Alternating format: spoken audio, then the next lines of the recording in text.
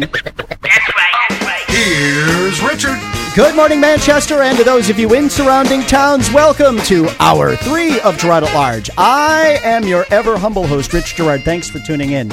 As you know, you can find us online at GirardAtLarge.com, and you can find us on Facebook and Twitter. Also at Girard at Large, where we encourage you to like us and to follow us, because we just want to be loved. All right, we are pleased to be joined for the next hour by Robert Ozzie. He is a Muslim who was born and raised here in the city of Manchester. And he does, I'll call it a road show, but a tour that he calls Ask a Muslim Anything. He was brought to our attention by our good friend Ava Castillo-Turgeon during our last Ins and Outs of Immigration segment. Not our last, but it was 2 weeks ago. I forget, 2 or 3 weeks ago. And, well, I'm pleased to say that he didn't wait for me to contact him. He got to me. And the rest is history. And this, of course, comes in light of the discussion that has been had here in the Queen City over the mosque operated by the Islamic Society of New Hampshire and whether or not it may pose some sort of threat here to the Queen City. They were invited to be guests. Now, he is not here in place of or in relation to the mosque. But I'm trying to share a little bit of background about how this opportunity came about, because representatives of the mosque, including the president of the Islamic Society, Mohammed Iwais, were to come on the show to discuss what David Gobats had said in his report over the mosque and whether or not it presented a terror threat to the region. They canceled their appointment, saying that they were going to reschedule. That was several weeks ago. And really, there has been only incidental follow-up since then, and we still hope to have the mosque on to discuss the matter. But that said, we're pleased to be with Mr. Ozzie. Am I saying your name correctly, sir? Yes. Mr. Ozzie, with the idea of asking a Muslim anything, because I will admit, I think I'm like many of you out there, we know what we hear from others about Islam, and never having read the Quran myself, or otherwise studied it, who knows what the truth on anything is, and we're hopeful that Mr. Ozzie is going to help us better understand what Islam is. And so with that, Mr. Ozzie, welcome to the Girard at Large radio show. Oh, thank you. And we're going to do something unique here, something that we haven't done. I don't foresee myself going for breaks to traffic, weather, and sports here during this hour, so we're going to keep the whole hour open so that we can get as many questions or as much discussion in as possible. That may change if we have a traffic incident that we need to update you on or something else. But so we're going to have the whole hour, or what's left of it, which right now is 49 minutes. So, Mr. Ozzie, let's welcome. Go for it. Thank you. Thank you. I would appreciate it if you would give our audience an introduction of yourself, who you are, what you've done personally, what you've done professionally, and how you came about doing Ask a Muslim Anything. And then we'll get into the questions is, why should we listen to you? Well, I think you should listen to many points of view. I don't think that I have the only or the final answer on anything. I grew up in Manchester. And now, were you born and raised here? I was born and raised here. My parents were from Lebanon. I was part of the Lebanese immigrant community in Manchester. Now, a lot of just as an aside, a lot of the Lebanese here are actually Christians. So Christian, Maronites and a few Melkites. Yeah. So you're sort of an anomaly in that Lebanese population here. Well, I'm an anomaly in that I'm a convert. Really? Yeah. Okay. I actually grew up in Manchester, having gone first to the First Congregational Church on Hanover Street, where I graduated from Sunday school. I still have my King James Version of the Bible, signed by Reverend Mark Strickland at the time. Uh-huh. And then as a counterforce, I was taken to Blessed Sacrament Church, where I made my first communion, down on South Elm Street. So did you become Catholic, or? Well, one of my parents was a Protestant, and one of my parents was a Catholic. Okay. So we were covering all bases at the time. Gotcha. Later, as a young adult, I was living in Beirut as a photojournalist, and I was working as a freelancer for companies like National Geographic and Time and Newsweek, and I was basically a camera for hire. And no, you're talking fine. You're going to need to put your headphones on because the phone is ringing, and you won't hear what people are asking. Right. So you became a photojournalist. You worked for National Geographic, Time, Newsweek, a camera for hire. Okay. I was a freelancer. And during that time, I was exposed to a whole variety of worlds that didn't exist in Manchester. There 27 different religions, of all persuasions. And I made friends with some Saudis in particular at the time, because I was doing a lot of work in Saudi Arabia at the time, who mostly through their lifestyle initially, introduced me to what it was that they felt about the Creator and God and the hereafter, and I found it really interesting. And it took a while. It took 2-3 years before I even started thinking about reading the Quran. But when I entered into it, I found it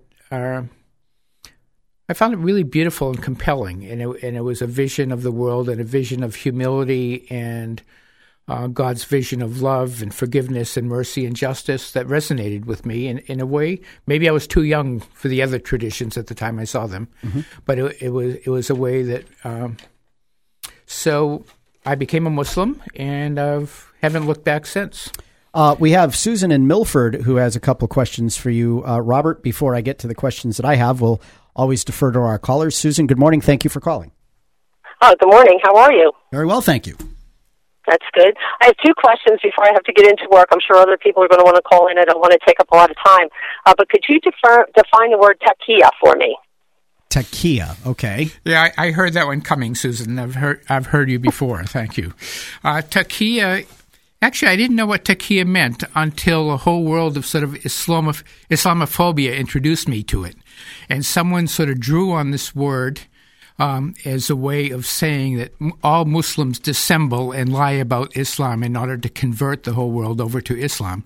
In fact, it's a very narrowly used word, mostly in the Shia tradition, which is used, as in some other minority communities, to say that you are allowed to dissemble about your faith if the existence or the viability of your community is in jeopardy. For example, if somebody bursts into the house and says, we're going to kill you unless you say you're Sunni or Shia or whatever, then you're allowed to say whatever it is that saves you.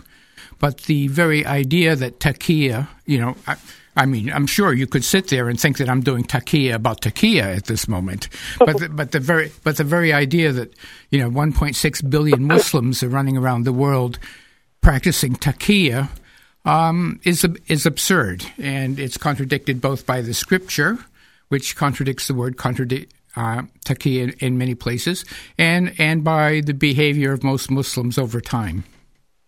Susan, you said you had 2 questions. And the second question? Yeah, my second question is, defined from the Arabic, what does the word Islam mean?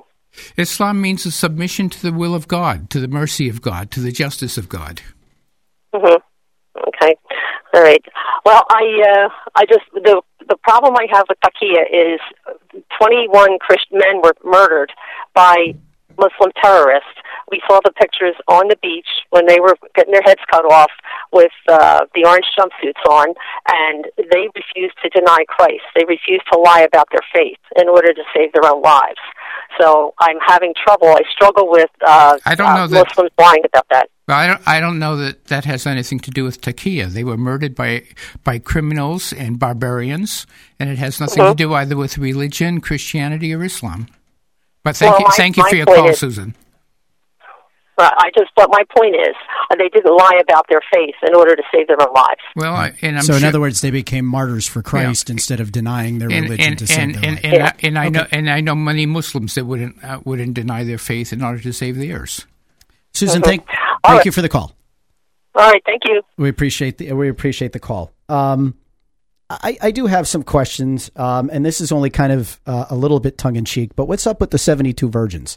What's up with the 72 virgins? It's a myth. It doesn't appear anywhere in the Quran. It's a myth. So where does this version of Islam come that the martyrs to jihad go to heaven and their reward is 72 virgins for dying in the jihad? It comes from people that are willing to manipulate a truth or a religion or a theology or a political point of view in order to seduce people not into a tradition, but into a cult. I mean, remember those guys 920 people that drank the Kool-Aid in Guyana for Reverend James Jones because he had he had used his version of Christianity, which none of us would identify as Christianity, as a way of seducing people into this cult. Right. So if people have nothing else in this life, and they feel despair and marginalization and disenfranchisement, the idea of something seductive and beautiful and 72 virgins, I mean, it could prove to be very seductive, but there's no religious tradition that supports that. Okay. Now, you brought up Jim Jones's version of Christianity. One thing that I have trouble with. That's why I'm here. Right. And why if Jim Jones does what he does in the name of Christ, or someone kills an abortion doctor or and they do it in the name of Christ, it doesn't matter the sect, unless they are similarly non-Christian, but from, the local parish priest to the Pope and the mainline Protestant denominations, there is universal condemnation, in an institutional and personal way, of acts of violence in the name of Christ, because Christ does not stand for acts of violence.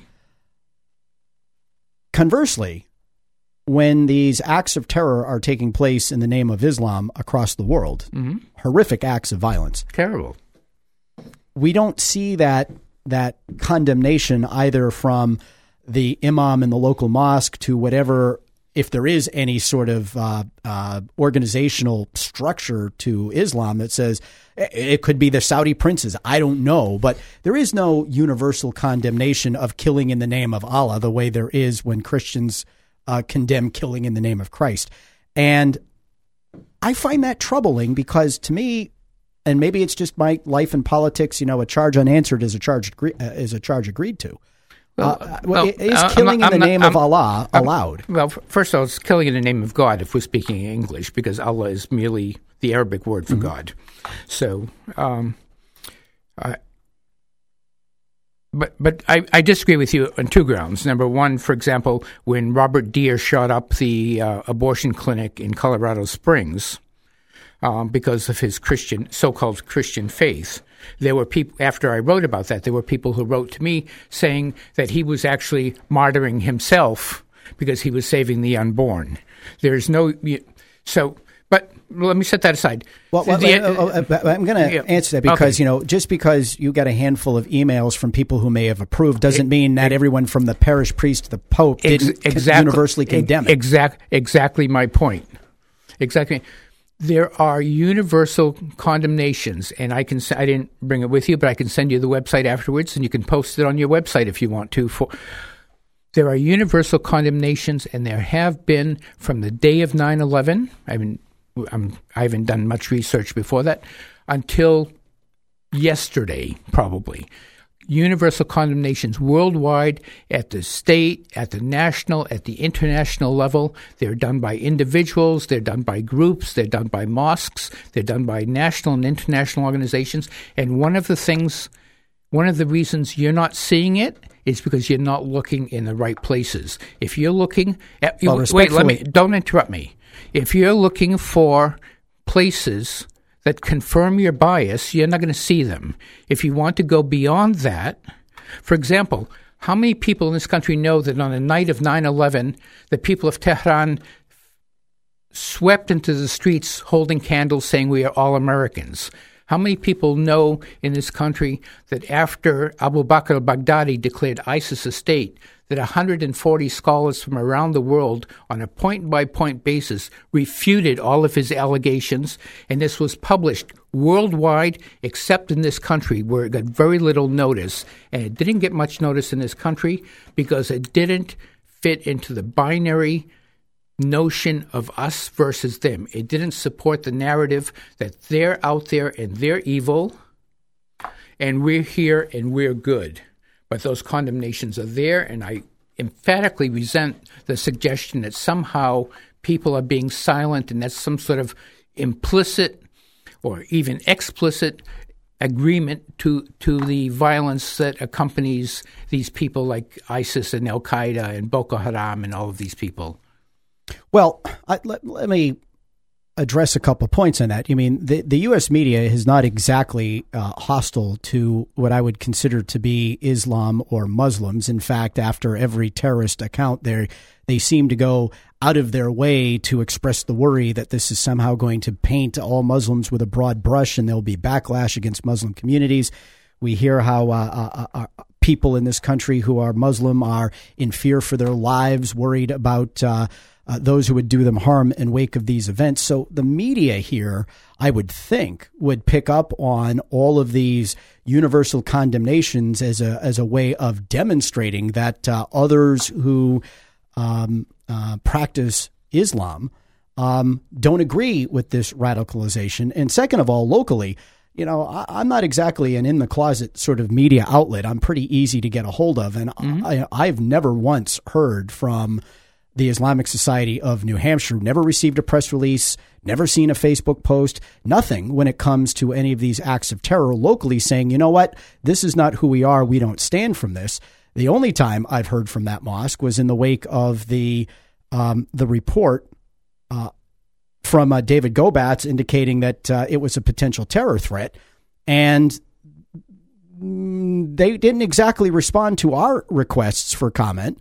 And when they did, ultimately they set up an interview that they canceled because they were worried about finding the right people to be here. So I don't doubt, and I'll be glad to publish whatever information you send me, but it just seems to me I would have to believe that there was a media conspiring to keep the Muslim message out of the mainstream when I think, in fact, it's just the opposite. So to kind of say that I'm just going to websites that give me confirmational bias, I think is an unfair shot. Well, I'll take one specific case, and I don't know you yet, but after you did the Gobats report, and you said that you found support for it by one website that you went to, and I recognize the website that you went to. It's published by a guy named Stephen Emerson, and you went to a website that was specifically confirming the bias that Gobats was supporting. And you could have easily, if you had wanted to, or if it had been available to you. I'm not accusing you of deliberately trying to support it, but the information came. However it came to you, it came as supportive of a position that was already established. Now, Gobats' report was absurd. First of all, nobody does a report that's 4 paragraphs long and say this is a definitive thing and I'm going to paint everybody in Manchester, New Hampshire as some sort of jihadist terrorists in training. Secondly, for somebody to come on your radio and say, I can tell that they're jihadists because they don't line up, because they insist on lining up precisely in rows, and some of them aren't wearing wedding rings on their left hand, is absurd. It's absurd, and anyone doing any serious work and trying to establish any kind of dialogue would know that. But let me go back to an earlier point. All right, I'll let you do that, but I'm going to come back. Okay, sure. No, I think I need to restate what I did on that mosque story. I expect you to come back, and I welcome it. One of the reasons why I am so vigilant about watching this stuff is we have had 4 mosque burnings in this country since the beginning of the year. We've had a lot of targeting of Muslims, and that's by criminals. I'm not saying that's supported by any institutional bias anywhere. But I also know that the FBI tells us that over 40% of the terrorist incidents that have been planned in this country have been aborted because of Muslims dropping a dime on Muslims. If we make the Muslim community in this country so fearful that they're unwilling to communicate with authorities about risks either in their or your communities, we are establishing a security risk that is unnecessary. The vast majority of Muslim community here is as committed to all the constitutional principles of this country as any other American. And to isolate them or deny them any kind of legitimacy is to be acting in the hands or on behalf of the terrorists. You can't say, we're going to, the president tweets about all this terrorism, but yet 4 American mosques have been burned, and a woman has been hijabbed, another one is beaten to death by a baseball bat, and we haven't heard anything from the president saying this is un-American, no matter what your faith, religion, or tradition is. All right, we're with Robert Ozzie. Is it Dr. Robert Ozzie? No. Okay, Robert Ozzie. He is. What do you call this? Ask a Muslim anything. Is it a seminar? Is it an opportunity? It's an opportunity. It's an event. It's a town. It's a Muslim town hall. You can call it whatever. You know. He does Ask a Muslim anything, and we are blowing all of our normal format today to give him the entire 8 o'clock hour. Before we get to Rosemary in the Lakes region, who has a question, and if you have a question for for Robert Ozzie, 606-6762 is the number. That's 606-6762. If it goes to voicemail, you'll have to call back because it's our call waiting kicking in. And no, we don't check it during the show. But I want to get back to this Dave Gobats thing because, again, I think you're mischaracterizing what I did. I saw multiple websites that both praised Gobats and condemned him. Mm-hmm. But he didn't give us both of those. No, but I said on the air that I saw enough websites on either side that you can draw your own conclusion. And I also said, though, that I did find I read from I think it was a news article about the terrorist in Virginia who was convicted, I think, in 2005, whose materials were alleged to be in the mosque. I sent that report to the Manchester police chief to get a response, which I aired. I invited the mosque to come on and address the allegations, which first they didn't respond to, and then they agreed to come on, and then they canceled. So the idea that I somehow promulgated a litany of things that were biased, I think, honestly, is disproven by the facts. The fact that I published what the police chief had to say, the fact that I gave the mosque the opportunity to respond, and they chose not to. Mm-hmm. And it's not like if I didn't report what the police chief said, if I didn't even ask if I accepted it as true, frankly, I don't know what to make of any of the allegations. The only one that I haven't really talked to in any detail are the mosque, and I know people who attend that mosque who tell me, oh, by the way, yeah, some of that material is in our mosque, but it's not what it is being said it's to be. So as far as I'm concerned, my jury's still out waiting more information. So but I think for you to kind of make it look like I cast aspersions when I went out of my way. I sat on this thing for more than 2 weeks while I tried to get people to respond to it. You should have called me. Didn't know you. But anyway, I have Rosemary in the Lakes region on the line with questions. Good morning, Rosemary. Oh, good morning. How are you? I'm well, thank you. Good Appreciate morning, the call. Rosemary. I read a lot in the Quran and the books of Islam, and I recently read that Islam is 86% political, 14% religion. They have a political ideology wrapped with religion. So I continue to hear that Muslims are peaceful and never wanting to harm anyone. So if he can explain to me why Islam is a cult, where they chastise women and make them less than men, and why they use sexual mutilation, and they have sex with infants, and they do a lot of unhealthy things to children and women. So I don't understand how this man can get on the radio and say that their religion is compatible to Christianity and to the American Constitution when it really is not. All right, Rosemary, we appreciate the call. We're going to give why do I go to keep calling you Dr. Ozzie? We're going to give Robert Ozzie a chance to respond to your questions. I'll give you an opportunity first to address exactly what she has asked you. Oh, it's absurd. I mean, I'm constantly amazed at the willingness of some people to flaunt their ignorance in public. The fact that she's repeating what somebody else has written, and I know the source of that Islam is 86% political, she said, and 14% religious. This is a woman who has never read the Quran. Well, let me broaden that for just a second, though, because depending again on who you look at, Islam is not necessarily, and This is Ask a Muslim Anything, right? Okay, so don't be offended by the questions. Yeah, no. But it's not just a religion, but also a legal system, Sharia, and a government system. So it's sort of like a three-legged stool that intertwines religion, government, and jurisprudence. Is that an accurate? And there's more to Islam than just the Quran. I understand that there are. I don't know what the names are, but at least two other major sort of Quran-like books that address various aspects of the religion as a way of life, as a way of government, as a way of laws, and as a religion. Why don't you address it in that context? In the sense that all Scripture is that, right? We have Torah, which is the law and guidance. And what was it? Rabbi Hillel in the first century said that Torah is do no harm to others, that they may not do any harm to you. Mm-hmm. All that is Torah. All the rest is commentary.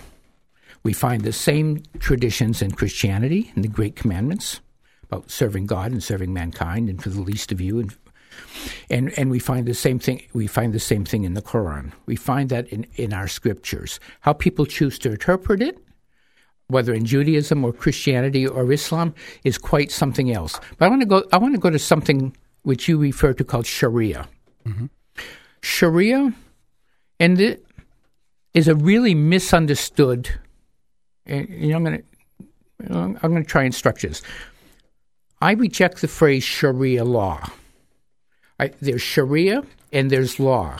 Sharia are those aspirational aspects of mankind, expected of mankind, that are enunciated in the Quran.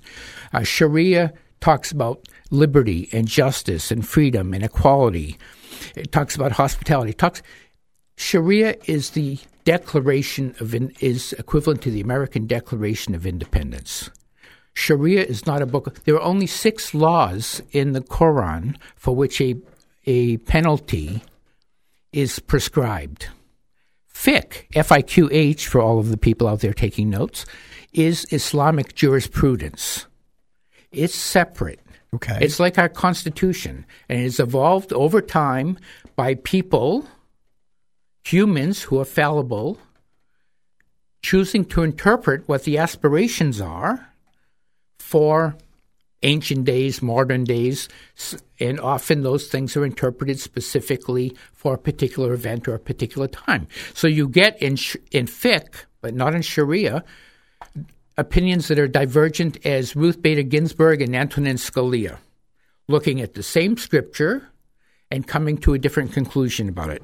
And that varies by tradition, it varies by culture, it varies by geography, and it varies by place. What about Muslim communities, though? And there have been some evidence of this in the country that demand to go to what are reported as Sharia courts rather than be subject to secular courts here in the United States or in Britain, where they have developed an entire system now of Sharia courts. Well, why? Actually, that's not true. What they're talking about, and actually the largest opponents to the banning of what they call Sharia law in this country are, in fact, the Jewish communities. What they're talking about is what Muslims, first of all, if you're at all conversant, I'm talking in general, not you specifically, if one is conversant with the Constitution, we have something called the Supremacy Clause, and you can't make any laws that supersede the U.S. Constitution. Right. That's it in our Constitution.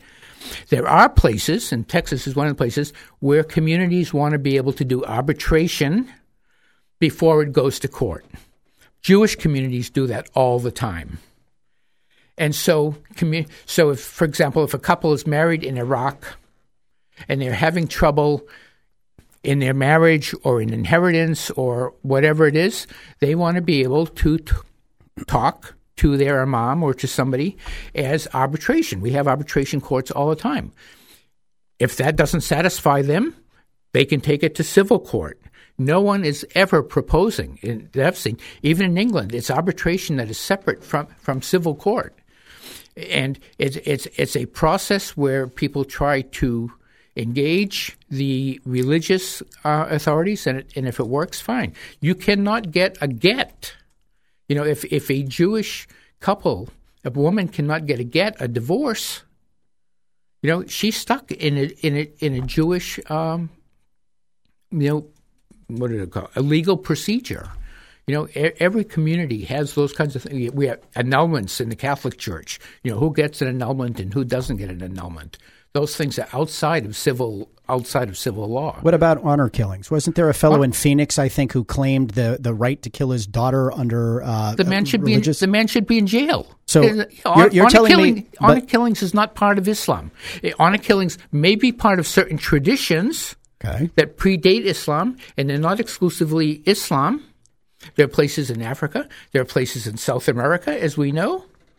So why is it so? Why are these things so associated with Islam if they're just not so? Because after 9/11,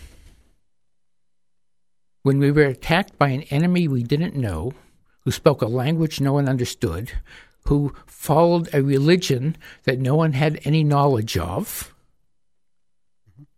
we became very fearful. Both communities became fearful. The Muslim community became fearful and withdrawn, and the non-Muslim community wanted to know who these people were. And there were a lot. I mean, it took people like me who were doing a lot of interfaith work, 4 or 5 years to, put things back on some kind of solid basis where people are talking to each other. Then we go to 2007, 2008, where this uppity black man had the nerve to say he wanted to be president. And the people opposed to him couldn't use all the words that they used to use for black man in this country. So they started calling him foreign and Kenyan and Muslim became the code word for the other. I actually believe that when we talk about Muslims now in this country, we're not talking just about people who follow the Islamic faith. We're talking about people who are non-white, who are part of the immigrant community, who are part of the non-Christian community in this country. And I think it became a demonization where people, until Orlando, for example, there were more killings in this country by white supremacists than there were by Muslims. Orlando's flipped it over. What is your basis for saying that? Pew, various not polls, but research. You can go to Polyfacts. It's out there. You have researchers. You can check it. Yeah, well, I have me as a researcher, but there's been a funny that you mentioned that, because it was just a series of pictures with people who made these claims that mass shootings are a white man's problem, and they posted pictures of all of these people that have been involved in mass shootings over whatever last period of time, and clearly it's not a white man's problem, and clearly it's not a white supremacy issue, but I don't know what you. So I'm not. How do I put this? I'm just not going to go down that road. Let's rephrase it. Let's not go down that road. By the way, if you'd like to get a call, we're with Robert Ozzie. He is a Manchester Muslim, a convert to the faith. He does a talk called Ask a Muslim Anything. If you'd like to ask this Muslim anything, 606-6762 is our number. That's 606-6762. So, the idea that white supremacists are out there massacring people on a daily basis is about, to me, as false as white police officers wake up every day looking to shoot black Americans. I think it's a bunch of there are no statistics to support what was just said. After Orlando, first of all, well, let's take a look at what happened before Orlando. We had San Bernardino, we had Boston, we had Fort Hood, we had Memphis, we had Seattle, we had Minnesota. We had any number of shootings or stabbings or attacks by Muslims on American here. Now you say that there has been. I'm willing to get that website, but the silence of the Muslim community in the face. In fact, you have groups like CARE, controlling the media coverage and organizing the press conferences out in San Bernardino. Just really all of this stuff that's taking place. And meanwhile, in a country whose media is desperate to hold off reporting any facts that the act of terror is somehow inspired by radical Islamists. I just find it hard to believe that the American media is covering up all these condemnations because it doesn't want that word to get out. Rich, that's absurd. The media, I mean, just read the media. They are not out there trying to cover. Oh, I have my issues with the media. Yeah. We all have our issues with the media. And in fact, I would say to people like CARE, I think they condemn terrorism to condemn every act of terrorism preemptively is to suggest that somehow every act of terrorism committed by a Muslim is somehow connected to the religion. Well, isn't it connected to the religion to the degree that the people who commit it say it's committed to the religion? What is jihad anyway? Is it or is it not part of the Quran? There are two kinds of jihad, if you'll permit me. I will. All right. There's what's called the greater jihad and the lesser jihad. The greater jihad is, and how do I say this? The greater jihad is the struggle to identify and work with the goodness that is within all of us. It's the inner struggle. It's the thing that all of mankind is called upon for goodness. So you're saying it's a self-improvement plan? Well, it's like a self-improvement plan. It's like God. We have something. We believe that there's something in every man called fitra. The English word for it would be soul. We believe that every human being is endowed with fitra, and that it's their parents that make them Muslim or Christian or Jewish or Hindu or Buddhist, and that you can't destroy fitra or get rid of fitra. You can lose contact with it, and jihad is the struggle to be in touch with your innate goodness and to do goodness for your fellow man, and by doing goodness with your fellow man, you're serving God. The lesser jihad, and it's specific in the Quran, the lesser jihad is the struggle to protect the Muslim community. And to protect the Muslim community, violence is permitted to the extent that violence is visited upon you. It is not a preemptive force. It's not a global force. People talk about a global violent jihad, have no basis in Islam or in politics or in history. Jihad is both a sacred duty and a responsibility. And for people, I guess my problem, if we talk about media, we can talk about one thing. We talked, for example, there was this big thing, the media are covering it up because they don't want, and President Obama doesn't want to use the word radical Islamic terrorism. And Donald Trump and others were getting great cheers by saying radical Islamic terrorism.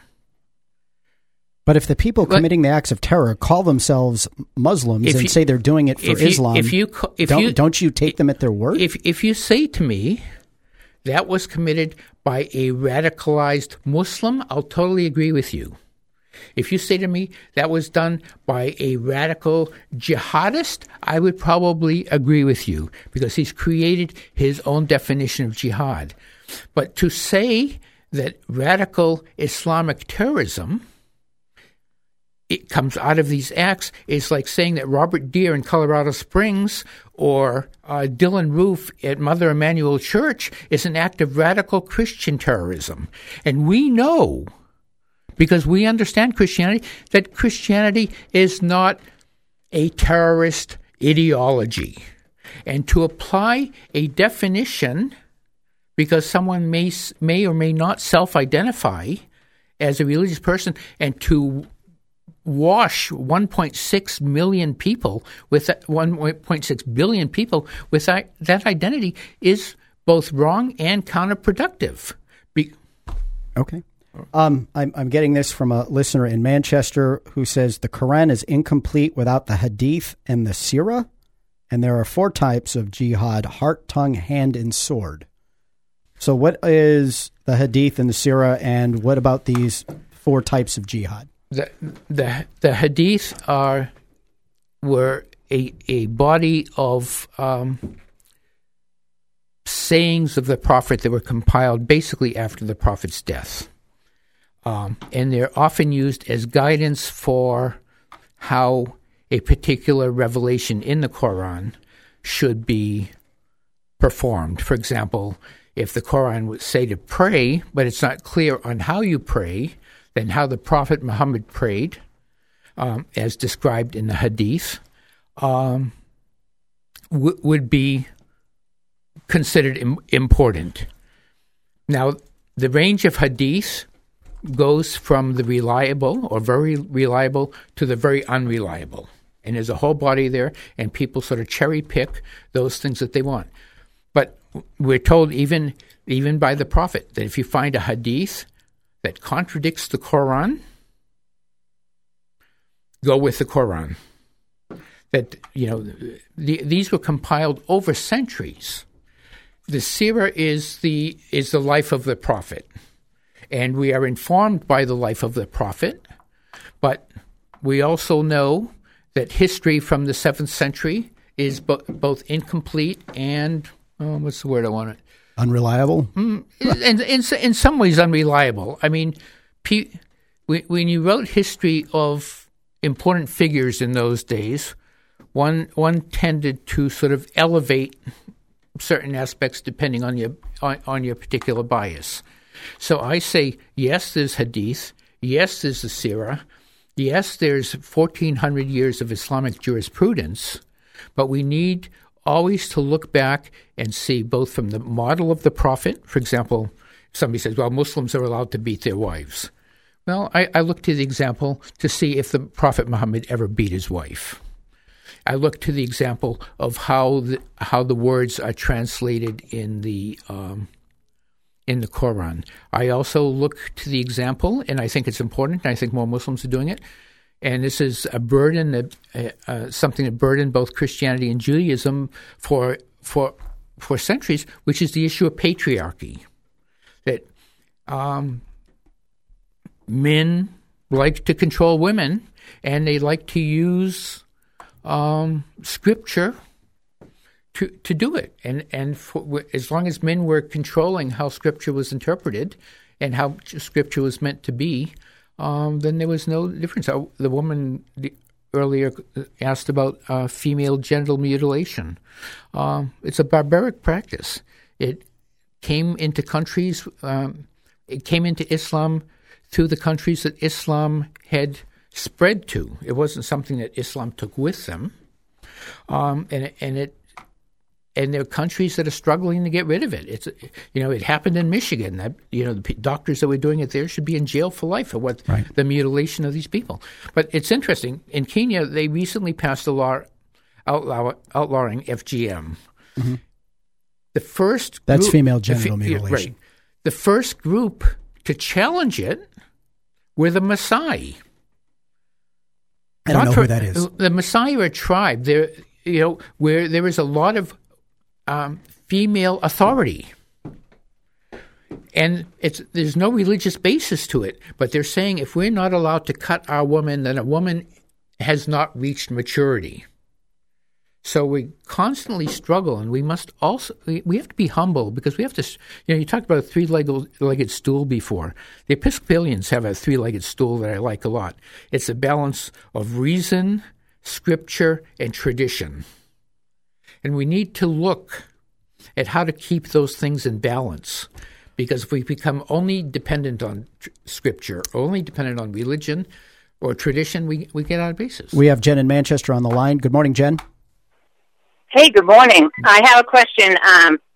Good morning, Jen. I think good morning. In order to really understand a religion, you really have to look at its founder. So the founder of Islam is Muhammad. My understanding is that Muhammad was two very different people when he was in Mecca than when he was in Medina. In Mecca, he was very ineffective and didn't persuade anybody to his cause. But when he went to Medina, and I could be getting the cities mixed up, so forgive me, he started converting people through submission and force, and a very different output and goal, and that was very effective for him, so I'd like you to address that. Also, I'd like you to address the fact that his youngest wife was 9 years old, so I'll hang up and I will listen to your answer. Thank you for the call. Mecca and Medina and his youngest wife. His wife. Thank you. His wife Aisha. Thank you for the call. All right. Thank you, Jen. First of all, didn't found Islam. Islam was revealed to the Prophet Muhammad through God, through the revelations through the angel Gabriel.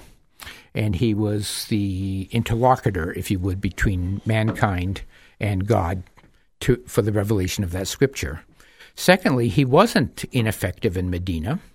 In fact, the reason in Mecca, he wasn't ineffective in Mecca.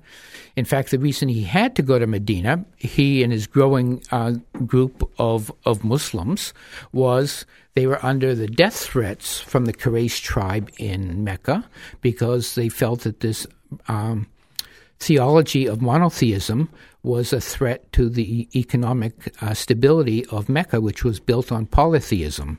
And they were offered sanctuary in Medina, where the community grew. Now, there's an argument made by, again, I would say,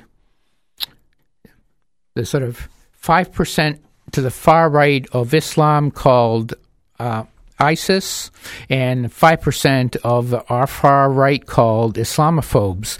And they like to say, well, the Mecca verses are abrogated by the Medina verses, and it becomes more because those verses are violent. In fact, the verses in Medina were revealed to all of mankind.